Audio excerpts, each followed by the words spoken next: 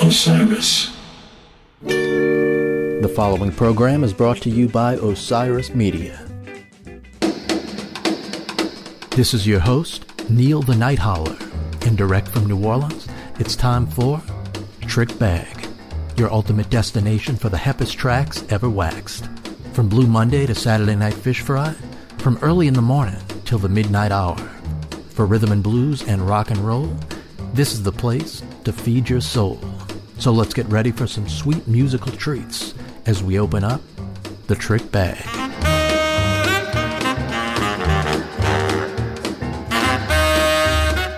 Hello again, folks. This is your host, Neil the Night Howler. Once again, I've got something really special for you tonight, especially if you're a lover of deep R&B and soul music. We'll look into the life and career of Cena Fletcher, who released a handful of singles between 1968 and 1970 using the pseudonym Mary Jane Hooper. Her recordings were made in New Orleans, produced by Eddie Bo, and released on Al Scramuzza's Power and Power Pack labels.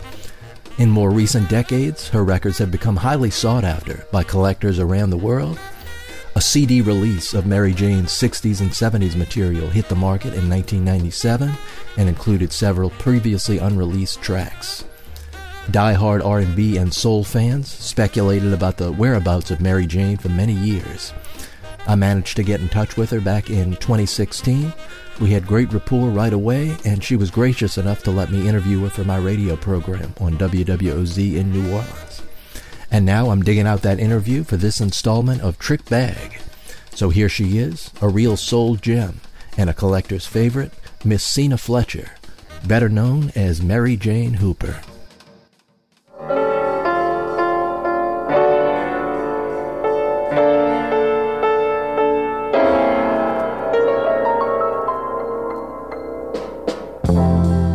I'm here talking with Cena Fletcher, known professionally, musically as Mary Jane Hooper. So thanks so much for spending some time with me. Well, thank you for having me. It's been a long time. First for me, for many, many years now. Yeah, and so about how long has it been since you put out a recording, a commercial recording? Oh, goodness. Commercial recording, probably going back to the 70s. Yeah, I would say late 60s, 70s. You know, back in the day when I did so much material with Eddie Bo, producer, arranger extraordinaire, composer, writer, you name it, jack of all trades. May he rest in peace. And that's the last time, you know, that I really did anything musically that I recorded with, insofar as Mary Jane Hooper is concerned. I've done things beyond that under my real name, but not as far as Mary Jane Hooper. Yeah. So going back to those early years, who were some of your influences? You're originally from New Orleans, right? Originally from New Orleans, born in the Lower Ninth and Lower Ninth Ward of New Orleans. And, you know, my father was a minister, and the late, great Reverend John J. Fletcher. He had two churches, one in New Orleans, one in Slidell.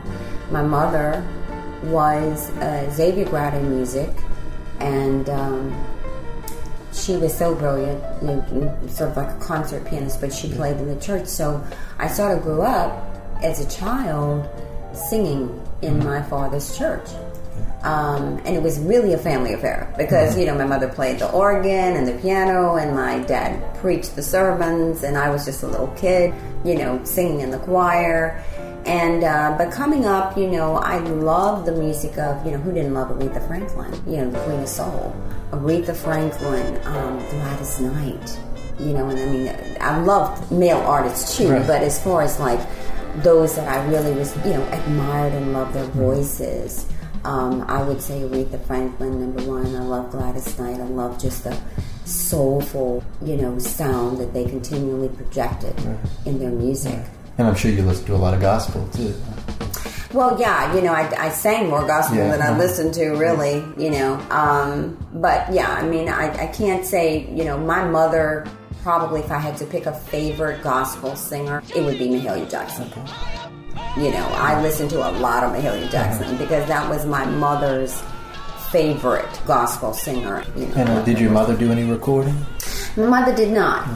She was a brilliant pianist, but she sang, not professionally. That wasn't her thing. Her thing was really playing music, teaching music. She taught us to play. Myself, my younger brother, who's now deceased, but he was the one that really took to the music end of it, as far as playing an instrument. And but she bugged him a lot. He bugged her a lot about that. He was just I've worked with a lot of brilliant musicians, but he was truly the most gifted pianist I'd ever heard. So it really runs in the family. Yeah, it was, as I said, it was a family affair, for sure. So it was a lot of fun. Yeah. So when did you first get the idea that you wanted to maybe sing professionally? At birth? Yeah. No, I guess growing up singing, and, when you're in a church and you're singing gospel songs and people are telling you all these nice things and you're just a kid and patting you on the back, oh, you have a great voice, blah, blah, blah, and encouraging you in that way, you should think about doing this professionally, that sort of thing. That little seed is planted and you start thinking about it. And then I would hear all of these wonderful artists on the radio. And, I guess early on as a young teenager, I thought, well, nothing ventured, nothing gained, right? Yeah. Maybe I should give this a shot. But I had no clue how to go about doing that. And ironically, where we lived, Fats Domino lived around the corner, so to speak, on Catherine Avenue. He and my mother actually shared the same birth date, which was February 26th.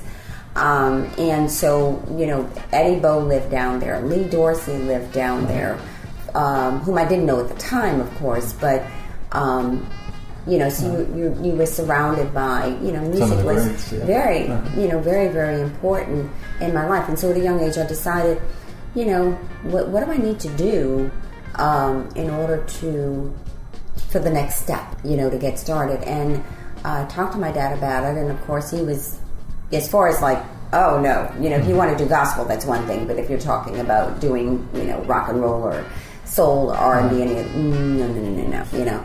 So I kind of, asked around and inquired around and found out who was who at the time in the music business, and that's what led me to Alan Toussaint. And about what age were you at this point? Oh gosh, maybe 15, somewhere approaching 15, maybe real young.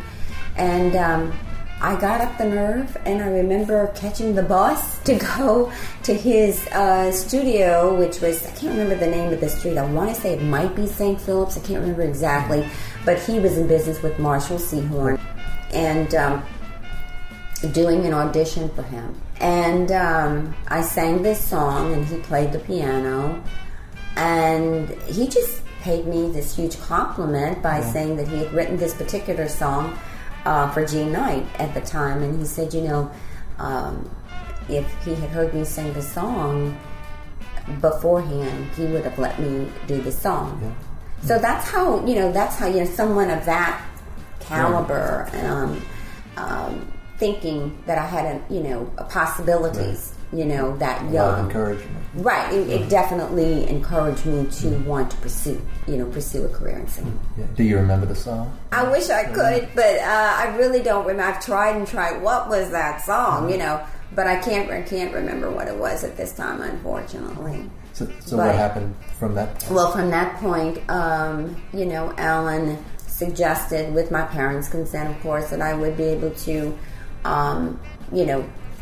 do some studio things, just to kind of teach me, break me in, get me to know a little bit what it feels like to be in the studio and to do some background. So I began to work in the studio with him doing background, for various artists. And then I was introduced to two fabulous ladies, Inez Cheatham and Mercedes Morris, and who really helped me a lot. And we just really jived well. Our voices, we practiced a lot, we rehearsed a lot on our own. I mean, it wasn't just, and we developed this sound that became in demand for some reason for people. This sound that everybody said, oh no, we want them. And so we're like, well, we're in demand, so, we're hot. So, we better come up with a name for ourselves, So we came up with this name called the Triple Souls. And then I remember there was a magazine, I think it was Data Magazine, I'm not sure if it's still around or not, but Data Magazine, who did an article on us. I'd love to find that if anybody out there has that. I'd love to have it. And on the Triple Souls. And so we would be in studio a lot, and we were doing a lot of the background songs for all of the artists that he and Marshall were producing. Yeah. Do you remember some of the records? I don't remember the records. I mean, the artists were, it was just so much. Johnny Adams, I remember. I'm trying to think. I can't remember if it was Jean Knight. Probably the girls remember better than me since they stayed in the business, but it was just many different artists that we would background for, and then that continued on, and I was working with Eddie Bo as well, with some of the artists that he was producing. Oh, let me love again.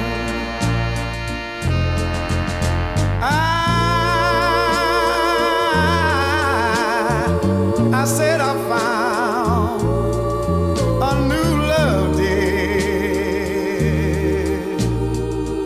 Oh, let me tell you about it right now. I'll always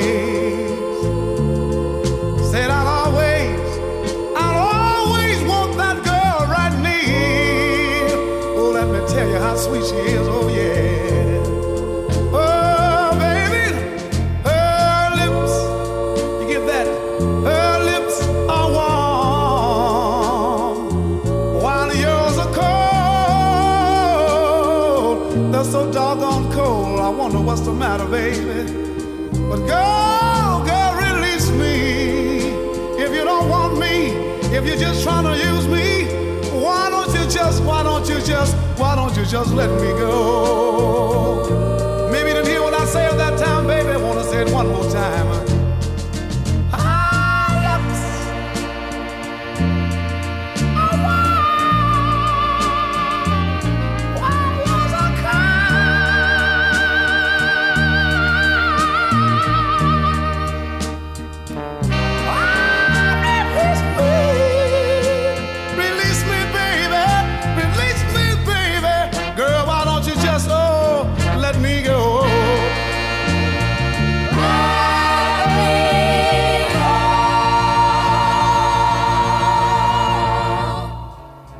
So did you record anything as the Triple Souls just on your own? No, we did not record as a group. We basically did background, and then of course, kind of got to a point where I felt I was ready for the big time. 15 and knows everything, right? Yeah. So I kind of felt that I was ready for the big time, and Alan would say to me, "No, Letty, I don't think that you're quite ready for that yet." That soft voice that he had. I thought that I was. Yeah. So I began to kind of, look for other opportunities. And in doing that, that's when I hooked up with, Eddie Bo. And, as I said, we continued on as the Triple Souls doing work. Because Cosmo was like, back in the day, that was the place you went. That was it. Everybody went there. So, you had an opportunity to run into a lot of different people. Right. And that's what we did, So I started working with him, and, he thought I had a good voice and wanted to, wanted what I wanted, which was to do some single material on me. Young and really not knowing, young and green, I guess you would say, not knowing anything about the business side. And I just sort of really trusted these people. I guess I was naive in some way because in a lot of ways, first of all, I was young. I didn't know the business. I didn't know what you were supposed to know, And I really didn't have anybody watching my back. Right. And so I thought, I just trusted people because that's how I grew up. believing and having confidence and faith in people until they give you reason to believe otherwise.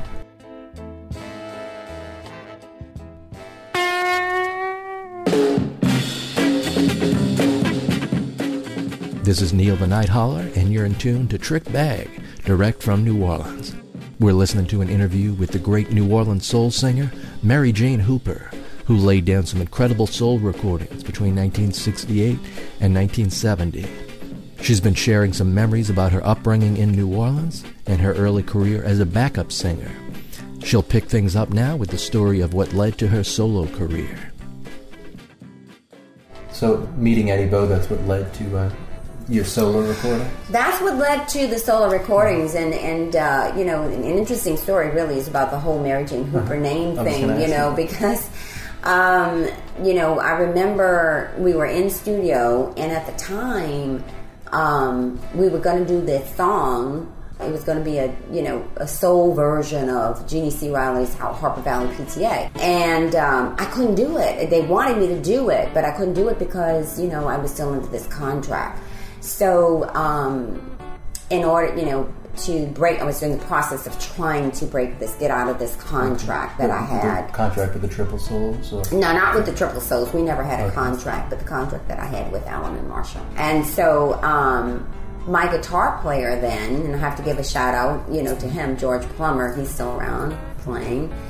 Ran into him not too long ago, but he, you know, we were like, well, you know, we just have to come up with this bogus name until we get all this legal stuff out of the way. So he really came up with the name, Mary Jane, and hoop back in that time stood for you really hoop, you know, that was the slang, you really can sing. Mary Jane was, you know, a slang for marijuana. So Mary Jane Hooper, and that's how that name evolved. I mean, there's been many stories floating around about why that name and how it came about. That's just like that. That's the story, and I'm sticking to it. You know, that's how it came about. And you know, we didn't think when that name came about it was for this one song, and we felt, you know, but the song did, you know, well, and that's how I acquired that name and kept the name.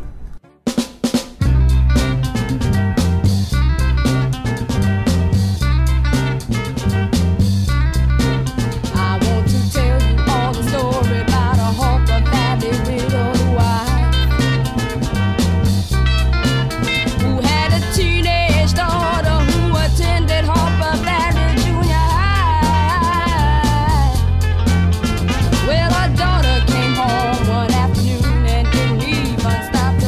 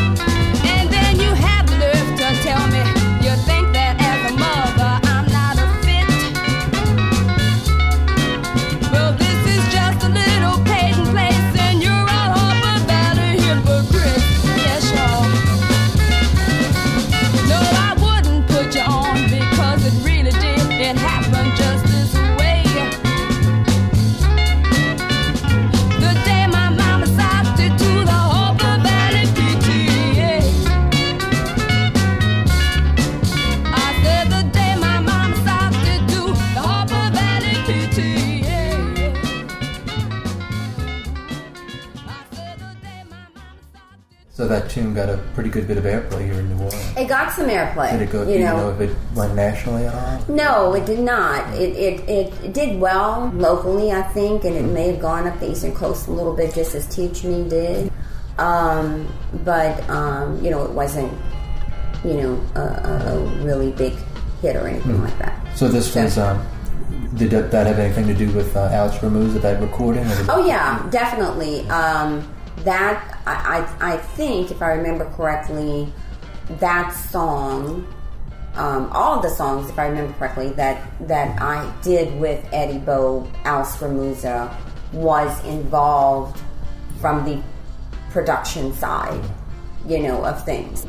I didn't directly deal with Alex Ramusa very much on a business side. Eddie dealt with him on the business side. I basically sang. That's all I ever wanted to do. Yeah. So Eddie was doing all the arranging and a lot of the writing. He was doing the arranging. He was doing the writing of the songs and pumping them out. That was his style, to write a lot of material. He's always pumping out songs. But writing, producing, arranging, selecting all of the musicians, who would play. I can remember for Teach Me, we had, Fred Kemp, who I think went on to be with Fats Domino's band. We had,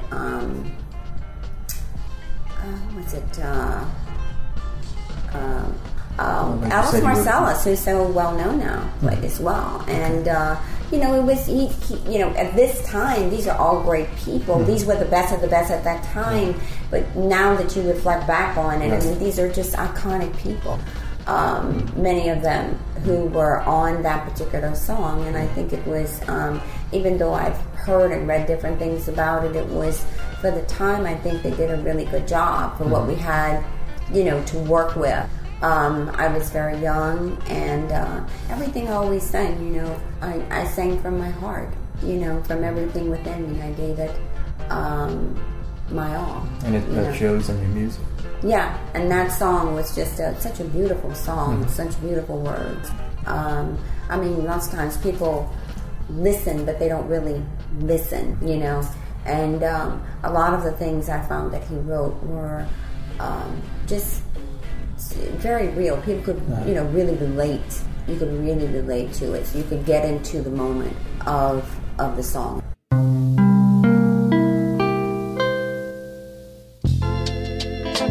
Teach me how to kiss you. Teach me how to hold you.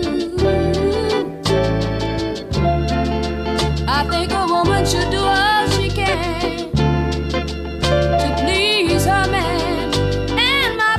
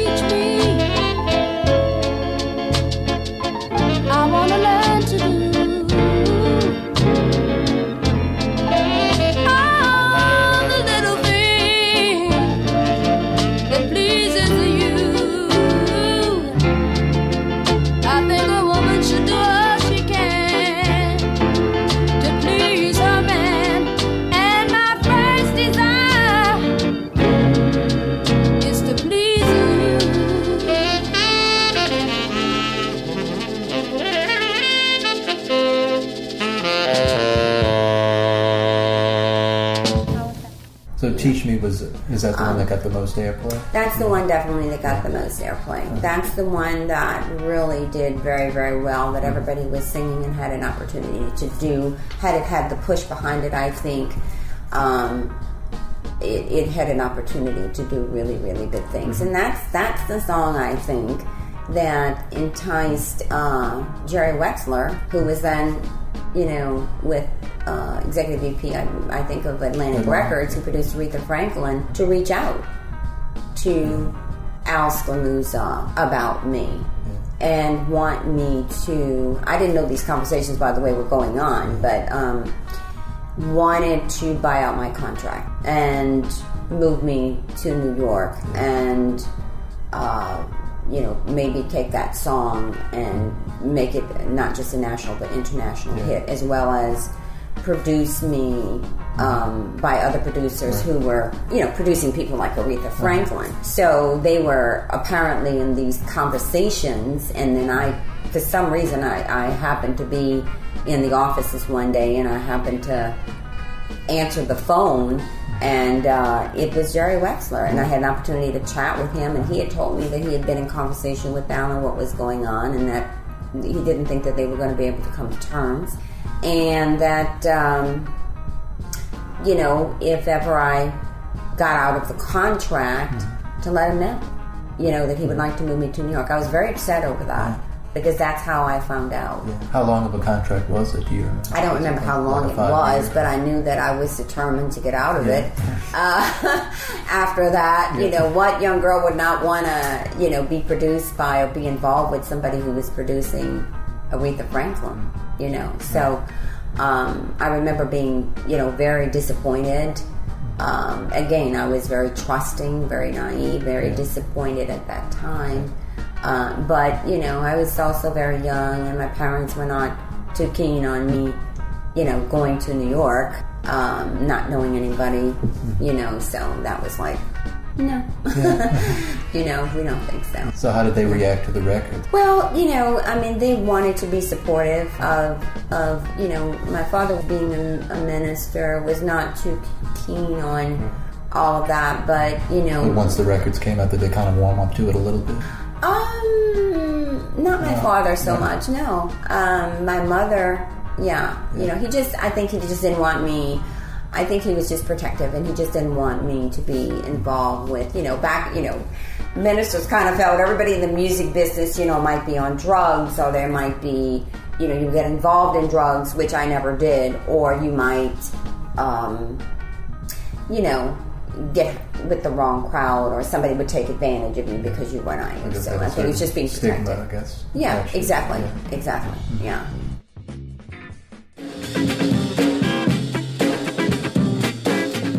This is Trick Bag with Neil the Night Hauler, and we're hearing an interview I did in 2016 with Cena Fletcher, better known in the music world as Mary Jane Hooper. So on all of your sessions, it was the same group of musicians? No. No, it varied? No, yeah, that's the thing. I mean, just like, all these different, Eddie wrote a lot of material, a lot of it, but he always worked with the musicians. There were always, he hired who was going to play on sessions. A lot of it depended on who might be in town, who might not be in town, who might be available, who we think it was best suited for, that particular song, because you might go in the studio and, 6, 7 o'clock in the evening and 5 o'clock the next morning, you're still trying to get something down, so it's, who had the time. So it was a lot of different variables. It really, I didn't have to, think about so much. And were you recording live with the band, or did you overdub your voice? It depended on what he felt would work best. There was sometimes I remember being there when certain band members, maybe not the whole band, but certain band members were there. There were some times that the whole band was there. And there were some times where he would, lay down the music, and then I would come in and, lay down. It depended on so that what... would be another reason you don't necessarily know who all the musicians were, because they may not have been in the session. Yeah, I mean, I didn't really have a lot of interaction, honestly, with the musicians, because I remember some of them who was, Walter Wolfman Washington, who was coming of age, so to speak, who's brilliant, great, and all that. And he may or may not remember this, but he wrote a song about me called Mary Jane, You Hold the Winning Hand. Mary Jane, you hold the winning hand. I don't know if he still does it, but, there was some great musicians. I mean, people like that, I remember. But then, sometimes you might have somebody, not everybody was, an Alice Marcellus or Fred Kemp, it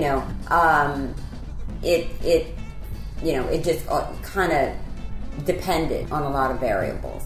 But, of course, I had some interaction with the musicians. Do you remember if James Black may have been the drummer on something? Oh, well, yeah. Who could forget James Black? He was on some of these recordings. He was on a lot of my recordings. Yeah. I mean, once I think Eddie discovered and found James Black, and then before that, Smokey Johnson as well, But, yeah, James Black was just a gift. What else can I say? He, to me, was the Jimi Hendrix of drums. He wrote the song Psychedelphia for me, which I personally think is a Broadway show. So if anybody in his family, I would love to. I always felt that song was a Broadway song. I can envision it. Yeah. But James Black was not just on Teach Me. I mean, if you listen, there were so many of the songs that James Black, was playing on. And I mean, he was just, I had a lot of interaction with him because I was just so mesmerized by his gift. He's just, I was a huge fan. And I mean, I think I was so blessed to have him as the drummer on so much of my material. And this man has a cult following all over the world.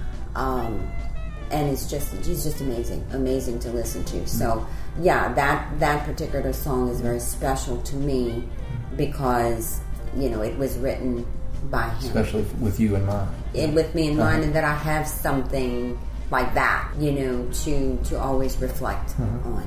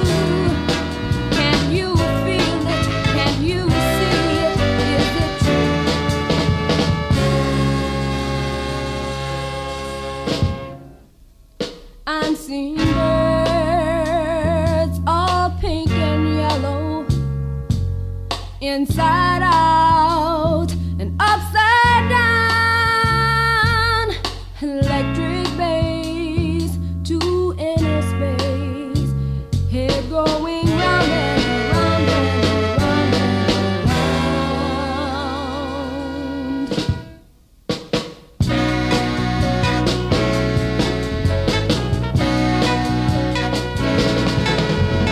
Psychedelphia, psychedelphia.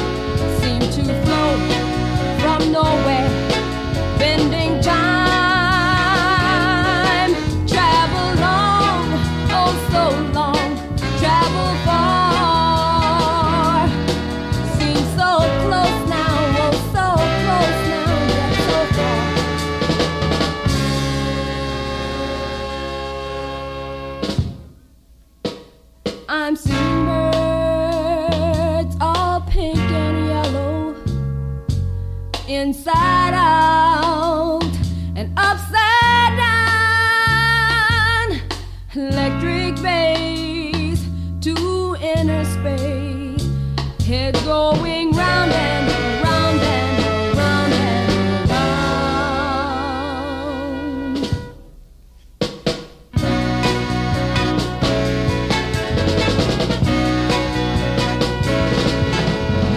Psychedelphia, psychedelphia, got to be near. Feel the sound, look around, see no town, no one here.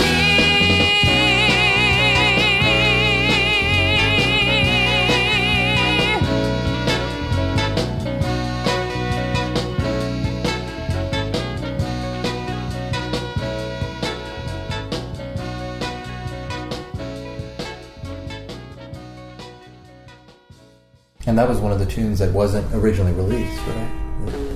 No, it was not. It was not. It was something that we recorded a lot of these things, which came out obviously on this CD in '97. But a lot of those songs were never released. It wasn't a situation of like, it may not be as difficult as you might imagine, because Eddie just would write these songs. I mean, he was just constantly writing these songs, and every day you were you were in studio doing these various songs. Wait a minute, hold it, Skip. People have always asked me, Mary Jane, how strong is love? Well, I'm going to explain it to you right now. Love is stronger than Samson, who once walked that land, yeah. Stronger than any foe, ever invented by man, yeah, yeah, yeah. Strong enough to make a giant of a man fall down on his knees. Whoa, that's how strong, that's how strong, that's how strong love is, yes it is. Strong enough to make a man love the ground where his baby walks. Strong enough to make him work 8 days a week just to hear herself sing or do or doing now. Strong enough to make him give up fame and fortune just to see her smile. Oh, that's how strong, that's how strong, that's how strong love is, yeah. Love is strong enough to make a woman I love serve a man as long as she has a life in her. Strong enough to make her only wish that she could only live it twice. Strong enough to make him Lord and Master, ruler with treasures untold. Oh, that's how strong, that's how strong, that's how strong love is. Yes it is, yes it is. I wanna tell you, that's how strong love is. I said that's how strong love is. I wanna know, do you know what I'm talking about? I'm trying to tell you that's how strong love is. Yeah. I said that's how strong it is. That's how strong love is. Ooh, yeah.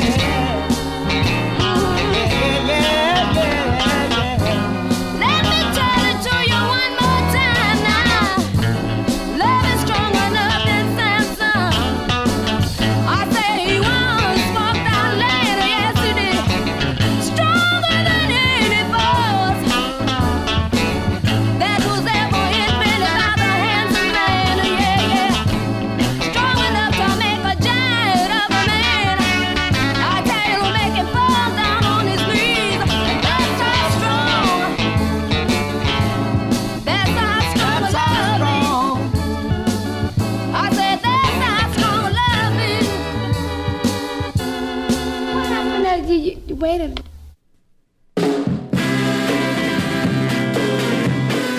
There's Mary Jane Hooper with That's How Strong Love Is, recorded for Power Records and released as the B-side of Harper Valley PTA.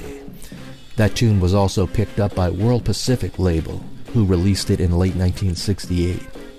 In this next segment, Cena talks about her musical endeavors after her Mary Jane Hooper period. We'll also hear some very rare unissued recordings from Cena's personal collection. So when you had your records out, were you gigging a lot during that time? Or?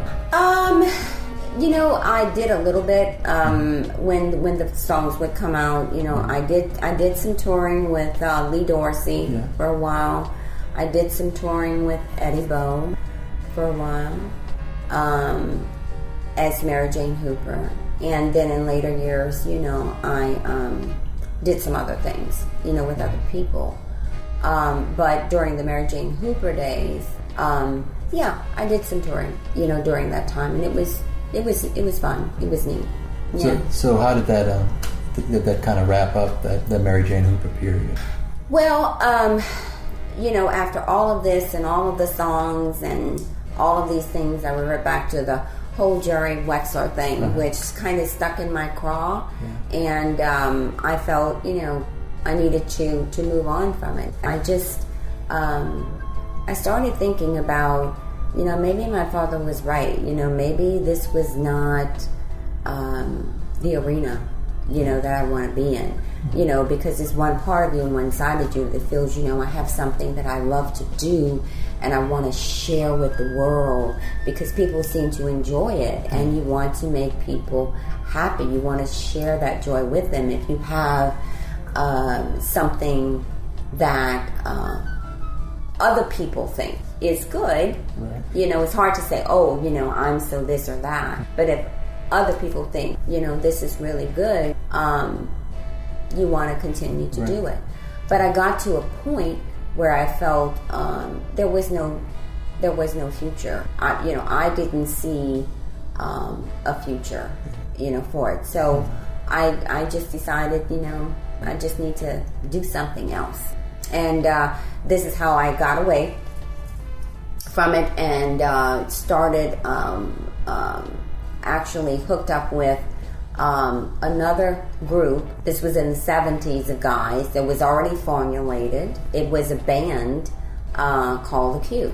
Okay. And it was being managed by Otto Gessel, who I mentioned earlier to you, and Char Vance, who is a very, ended up being my manager when I actually, heard the band, and she thought it was a good idea for us to, I was kind of, on a liaison period to hook up, and I thought, well, this might be cool, here's this 15-piece band playing Chicago, Blood, Sweat, and Tears, Cold Blood, Lydia Pence, all this stuff, which is totally removed from R&B soul, But I always did like all kinds of music. And it was a 15-piece band, all white, and this one girl who was black. Moi, And it was just a cool thing. And they were playing at places like the Ivanhoe, I remember, in the French Quarter. And so people were like, wow, this is really hip, really cool. Here are these 15 guys, with all the horns and the long hair, and this one, we had 4 front singers, but this one singer who is the only girl in the band, And I did not use the name Mary Jane Hooper. I used my real name, during that time. Okay. And that went on for about how many years? Oh, I don't know, a number of years. We toured quite a bit. We had our own TV show on Channel 6 of the NBC affiliate. The producer and director, Clyde Abercrombie and Paul Yasich, were fans, and they would come and hear us play and offer us our own show. Pontchartrain Beach was still in play then, and so we did a lot of things there in different places, and then we hit the road. And so that was a number of years, and that we did that. And it was a lot of fun. We did a lot of clubs all throughout the country, and like I said, we had our own show for a while, for a season on on Channel 6, which is a really fun thing to do. So it was pretty exciting. It was just a whole different spin, a whole different aspect, you know.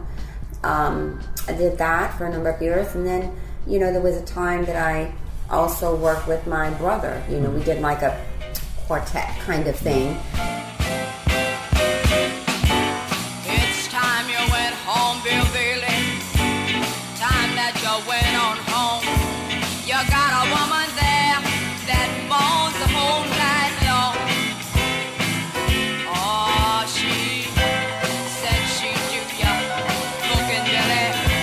Said she'd pay the rent. She realizes that my brother was really a gifted pianist, and the one who he was tragically killed in 2012.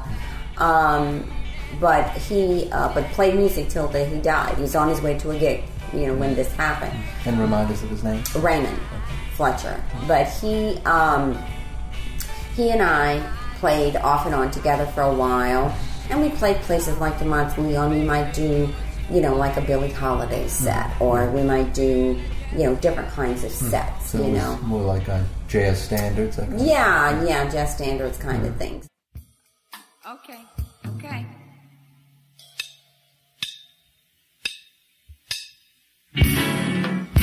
Now, again.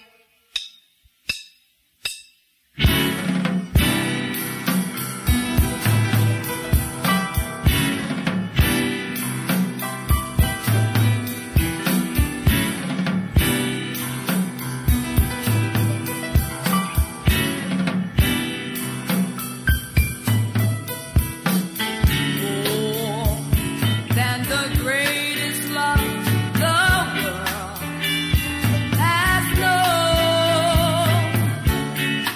This is the love I give to you alone. Than the simple words I've tried to say. I only live to love you more each day, more than you ever know. My arms long to hold just so my life will be in your keeping, waking, sleeping, laughing, weeping. Longer than always is a long time. You know, I like to explore and do different things, not just be locked into one thing, you know. Pretty versatile then. Yeah. I mean, with that from, you know, working at a radio station in the 70s under my friend who was involved, Otto Gessler, with my music career, and a mentor to me, Bob Mitchell, whom I mentioned, who said, hey, call me in his office one day and say, how would you like to do the news? I said, I'm going to do the news. It sounds like fun, you know. I'm game, I'll try it. And I started doing the news, and I think it started out where I was doing afternoon and then midday and then morning news. I actually, believe it or not, broke the story in New Orleans of Elvis's death. The reason was wrong, but he was dead. But the original reason that came across that Elvis had died, it said the king of rock and roll is dead, was colon cancer, which was wrong, as we all know. But he was dead, so I remember breaking that story. That's my claim to fame, you know. But I did the news. I worked there for 9 years. I did the news, and I had my own show. You know, where I interviewed people who were coming into the city to then the Blue Room and other, you know, I remember Ben Johnson, who was like a country and western star, and I remember Jimmy Carter's mother I interviewed, and just, you know, any celebrities who would come into the city. Yeah, so, and you were saying earlier Muhammad Ali, too. Muhammad Ali, when he fought, I think it was Leon Spinks. I wasn't the lead on that, but the gentleman, I can't remember his name, forgive me, but he was a sports announcer at the time on TV and radio. And he was doing the lead on it, but we were doing a Louisiana network thing from our offices at WTIX. And I remember Muhammad Ali walking in with, and I had my little son with me, and he walked in with his wife and his entourage, and looked at me, and I was just in awe of him. And he picked up my son and said, "Oh, you mind if I take him with me, Mama?" Mm-hmm. And I said, "No." So he did. He put him on his lap, and then went in the room, and they did the interview and everything like that. It was on the 10 o'clock news that night, and my son was excited because he was on the news. So, I got to meet a lot of really just interesting, really, really great people. So I did that for a while, and then I took a liaison, and then for a while, and then I ended up working at an advertising agency, where I became vice president of the ad agency, and corporate controller as well. So that was a fun thing, because I kind of ran things for the president of the company, and hired people and trained them to. We were a small agency, to you name it, the creative side as well, when needed. Yeah. So I did that for a number of years, 15 years. It's been interesting. Everybody keeps telling me I should write a book because I've done all these different things. And then I went to work for Cox Communications, that's where I actually retired from there for 15 years as advertising side, not the cable side of things. So, so that was, the music business, they say never look back, right? Yeah. Well, sometimes, my son will say to me, Mom, do you ever think about what might have happened had you stayed? And I said, I really don't have any regrets. I had the opportunity to go back if I wanted to.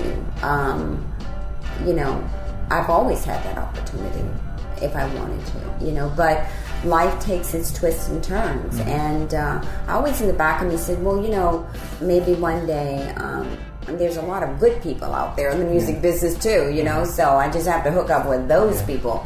But, you don't realize, you start doing something else and you think this is going to be for a little while. And before you know it, 5 years have gone by, and before you know it, 10 years, and you're into a different phase. It takes you different places, in your life. And so that's kind of what happened. This is your host, Neil the Night Howler, and it's Trick Bag, direct from New Orleans. On this installment, we're hearing a 2016 interview with Cena Fletcher, better known to soul and R&B fans as Mary Jane Hooper. In this next segment, we'll hear Cena reflect some more on her life and career, and we'll also hear some more rare, unreleased recordings. So when your original contract as Mary Jane Hooper expired, were you tempted to call Jerry Wexler? I actually thought about it. Like I said, my life took different directions until I got the phone call in 97 from Al Scamuza that he had cut this deal with the gentleman in New York, and that I would be hearing from this gentleman who wanted to do the right thing by me. And I did hear from him, but nothing ever. It just kind of reminded me of what I walked away from, because nothing ever came of it. I got an attorney involved, and we came up. We think this is fine, this is fair. What they sent, and sent it back, but it was never executed on their end. So it was like you never apparently intended to do the right thing. Why even bother? Why even reach out to me if you're not going to do the right? It's a waste of my time, And this is what happens to, as I understand it, a lot of artists. I know that this type of thing was going on with Willie T. He was a good friend of you. He was a very good friend of mine, and he was very upset over that happening with me, and offered assistance because he said the same thing had happened to him. When I last saw Alan, I was backstage with him in his trailer. And I'm so glad I have a wonderful picture of he and I, too, of that. or Eddie backstage with him, and Dr. John, I remember, and international photographers, and the two of them placing me in the center, and I'm going, these people don't know who I am, and they're like, yes, they do. And, it's like all these 22 photographers, I'm like, I never did see the pictures, so I don't know. But, all of these people telling me, this is what happens, and it's an unfortunate thing, it's an unfortunate thing. But that's the world that I guess was created by some, not by all. But we do live in a different society today. We live in a different world where people can put things on YouTube or iTunes or, whatever. I mean, there's other outlets to bypass what might be considered the norm at one time, so you never know. So were you at all surprised by the resurgence and popularity of some of these R&B and soul recordings? I was pleasantly, not just for me as Mary Jane Hooper, but for all artists. Yeah. It's wonderful to see, especially younger people, have an appreciation for music not of their time. You know what I mean? It really is very, very rewarding, and I was told, I remember by Alan, that he said, if I were to go to Europe or Asia, and this is at the time, when the CD was released, of this previously unreleased material, and he said, if you were to go to Europe or Asia and you would get off a plane and they would know who you were, you would be mobbed. Right. And I was like, what? You're kidding. And he said, no.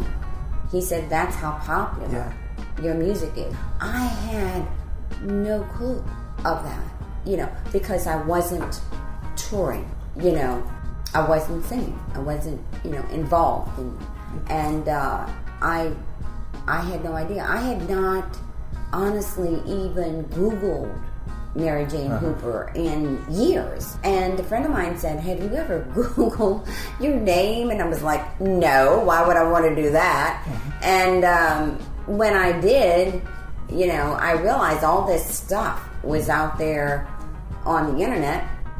There was this group in New York, the Danelles or Danettes or something like that, of these girls on stage in New York on YouTube singing my stuff. Yeah. And when I say my stuff, I mean obviously written by Eddie Bo, but made popular by me and my voice by Mary Jane Hooper singing that. And I was like, wow. And I'm seeing all these things that were being written. And what was especially funny was to read that Inez Cheatham and I were one and the same. And what's really funny about that is the fact that they've got Mary Jane Hooper and Cena Fletcher in the same paragraph. And so obviously I read that I was dead. How can I, if anybody had bothered to look, right? And that Inez and I were the same person. And then it says later on that it was disputed by Eddie Bo, that I assure you that they are not, but people were insisting that it was, and obviously it's not, Yeah. And are they... both of the other Triple Souls are still around? Yeah, as far as I know. I would love to reconnect with those girls. I probably, everybody's so busy all the time, but we probably should try to just reconnect and catch up on old times. They're much more astute than I am as far as, the history of things, and they could probably bring me up to speed on a lot of stuff, but... you just, for whatever reason, no reason other than, your lives go in different directions, and you get busy living it, and so you just lose touch with people. So is music something that you think you may still be open to getting back into, maybe performing at some point? I don't know. I don't know if there's such a thing that, people keep encouraging me to do that, and I'm like, well, I don't know. I'm getting up there now, and I am thankful for the fact, though, that it used to be, in the old days, that when you got to be a certain age, you were like, nobody wanted to hear you. But when you see some of the, let's take the Eagles for example, being separated for 14 years and getting back together, and and all of that, I was a fan of that. I was a fan of all kinds of music, So you never know. Never say never. I've been thinking about, possibly doing something that would be like a Christmas CD, a gospel CD. I'm interested in literature, so I've been trying to write a children's book about a dog that I rescued because my interests are also animals. I'm somewhat of an animal advocate, so I rescued this dog that I had for 3 years before he died. So I'm calling the book Buster the Gentle Giant because that's what I called him. So, I have many different facets to my life, but where music is concerned, never say never, as they say. You never know. You know what you might do. But I've been thinking about it. So, it's like we were talking, there's still a lot of people who appreciate that music. Yeah. And would definitely be receptive. And I ran across, I have some music that was done by my brother and I in studio back when Otto Gessel and Char Vance took my brother and I into the studio, thank goodness, and recorded some of the material. This is not original material, but our renditions, if you will, of those songs.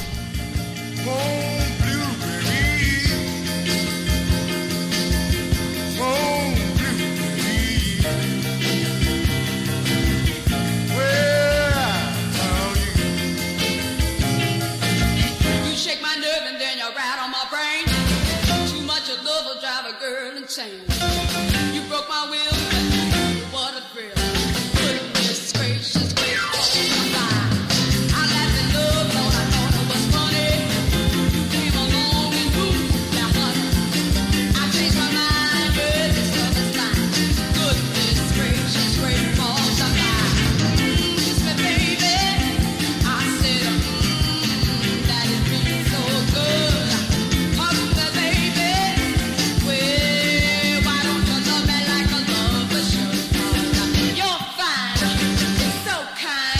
I got to tell the world that you're mine, mine, mine, mine. I do mine everything but twiddle my thumb. My brother was really gifted at just you could hum something and he could just take it from there, And so I'm so glad to have that. So that was actually, she, after God knows how many years, I ran across it and she said, "Oh, bring it to me," and I did. And she is now president of Focus Worldwide, which is a religious worldwide network that was originated and started by Archbishop Philip Hannon, and now she's the president of. She is his successor, and she said, "Let me, try to see what we can." It was a cassette tape. Okay, that's how old it was, and.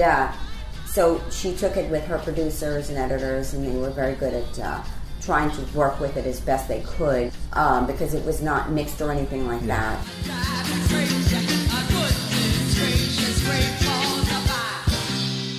So what we're trying to do now is see if I may not have the master of that, because I have a box of tapes, and I've got to find an old, like a Kai reel-to-reel or something. It's a box of tapes that I have to go through and listen to that I didn't even know I had. So who knows what jewels might not be in that box, right? Yeah, you never know.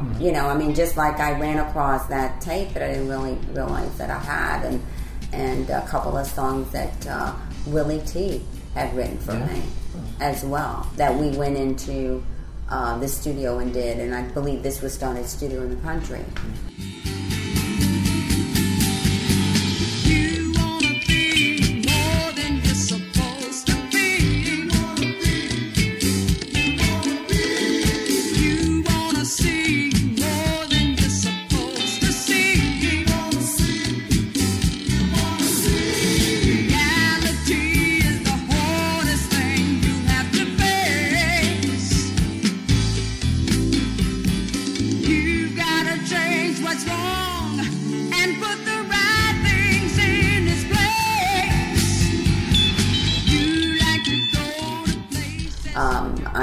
He was such a, his writing, his music, his style was so different. Very gifted. He was like a brother to me. And, we talked about all kinds of things. And you know, when Willie had come back, I remember, from California, I believe it was, many years ago. It was back in the 70s because I was doing radio at that time.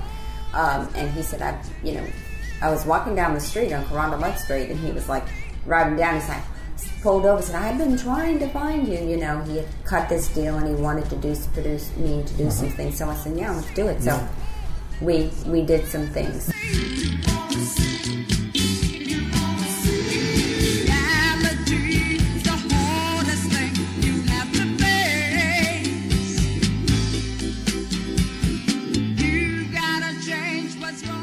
And that's never been released. No, it's never been released.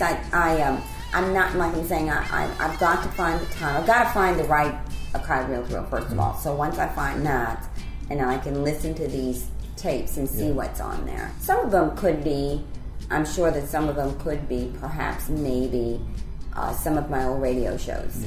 I also have some old one-ish tapes, which may be the TV show that we had done. Or maybe filming me on stage or something, you know. So it's just finding the time for me. I've got to find the time to be able to delve into all of that.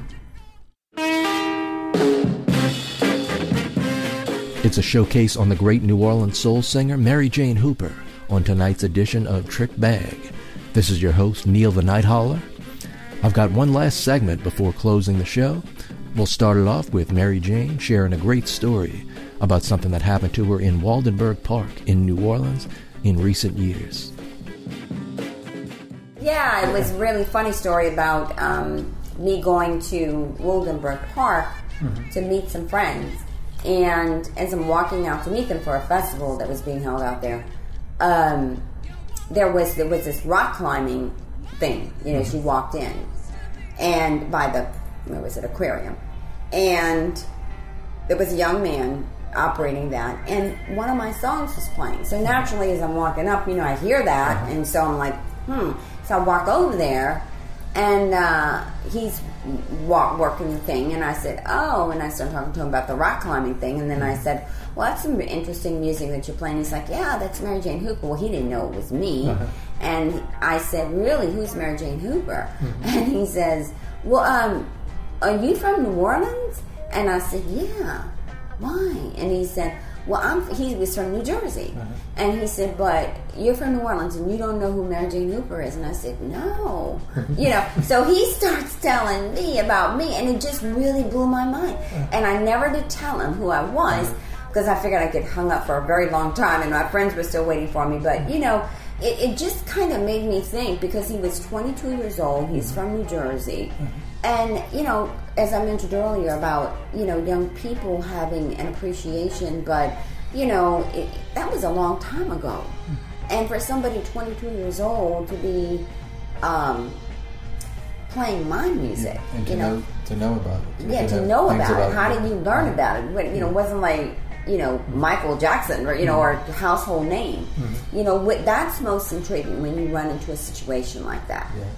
Somebody, you know, especially when they're young, you know, that young, you know, and that they're really that much into you know, that kind of music. Obviously, you know, obviously. So it seems like the majority of people who do know about that music now, especially the more obscure tracks, so tend to be younger people. But there's people that were around in that era don't necessarily know as much. I know, and that is so interesting. That is so intriguing.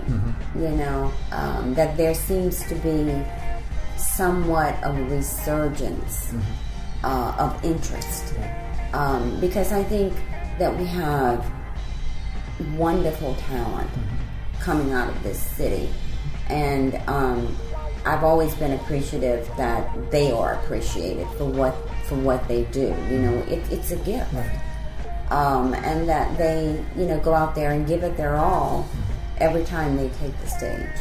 You know, so I think it's about time. I've long felt that New Orleans gifted musicians don't get their just due.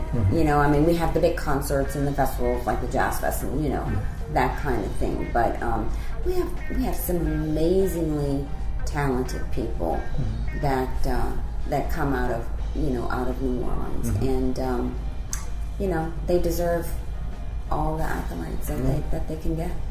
So there's definitely a market for this music. So I know you'd make a lot of people happy if you decided to start performing again. Yeah. I mean, it would be an interesting thing for me to do at this point in my life, and I'm sure it would be interesting, for people to see. It would be interesting to see what would happen, right? So. Do you still kind of just sing like around the house, that kind of thing? Oh yeah, I mean, I do. I sing. I try to.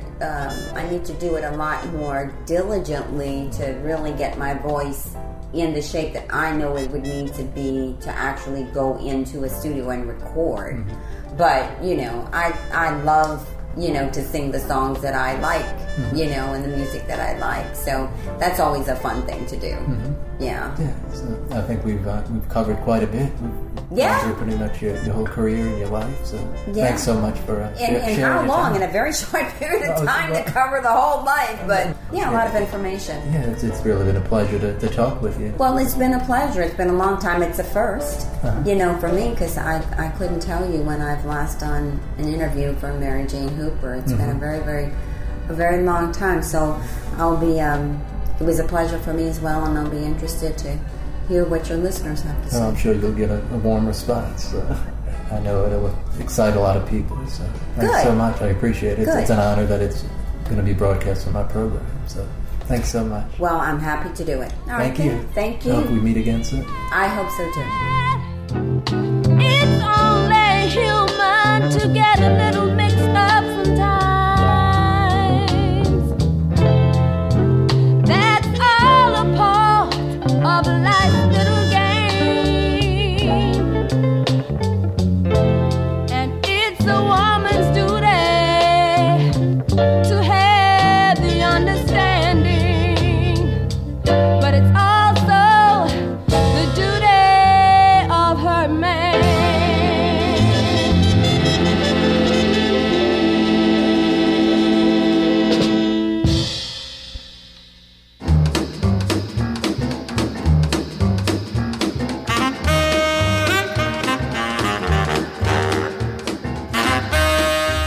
And that does it for tonight's edition of Trick Bag. I remember how thrilled I was to have the opportunity to interview and eventually befriend Sina back in 2016, and it was great to revisit that interview for this episode. Sina is still living in the New Orleans area and doing just great these days. She certainly made some incredible recordings, and hopefully one day we'll get the chance to hear Sina sing once again. I'm your host, Neil the Night Hauler, and I hope you'll join me for the next edition of Trick Bag, direct from New Orleans. Good night, everybody.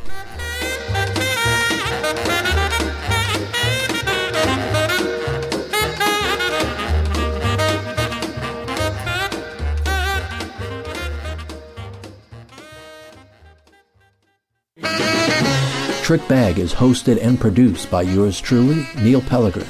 Executive produced by Kirsten Cluthy and Adam Kaplan in partnership with EAC Productions, with audio production by Matt Dwyer. If you like what you just heard, please rate and review us and subscribe on Apple, Spotify, or any of your other favorite podcast platforms. Osiris.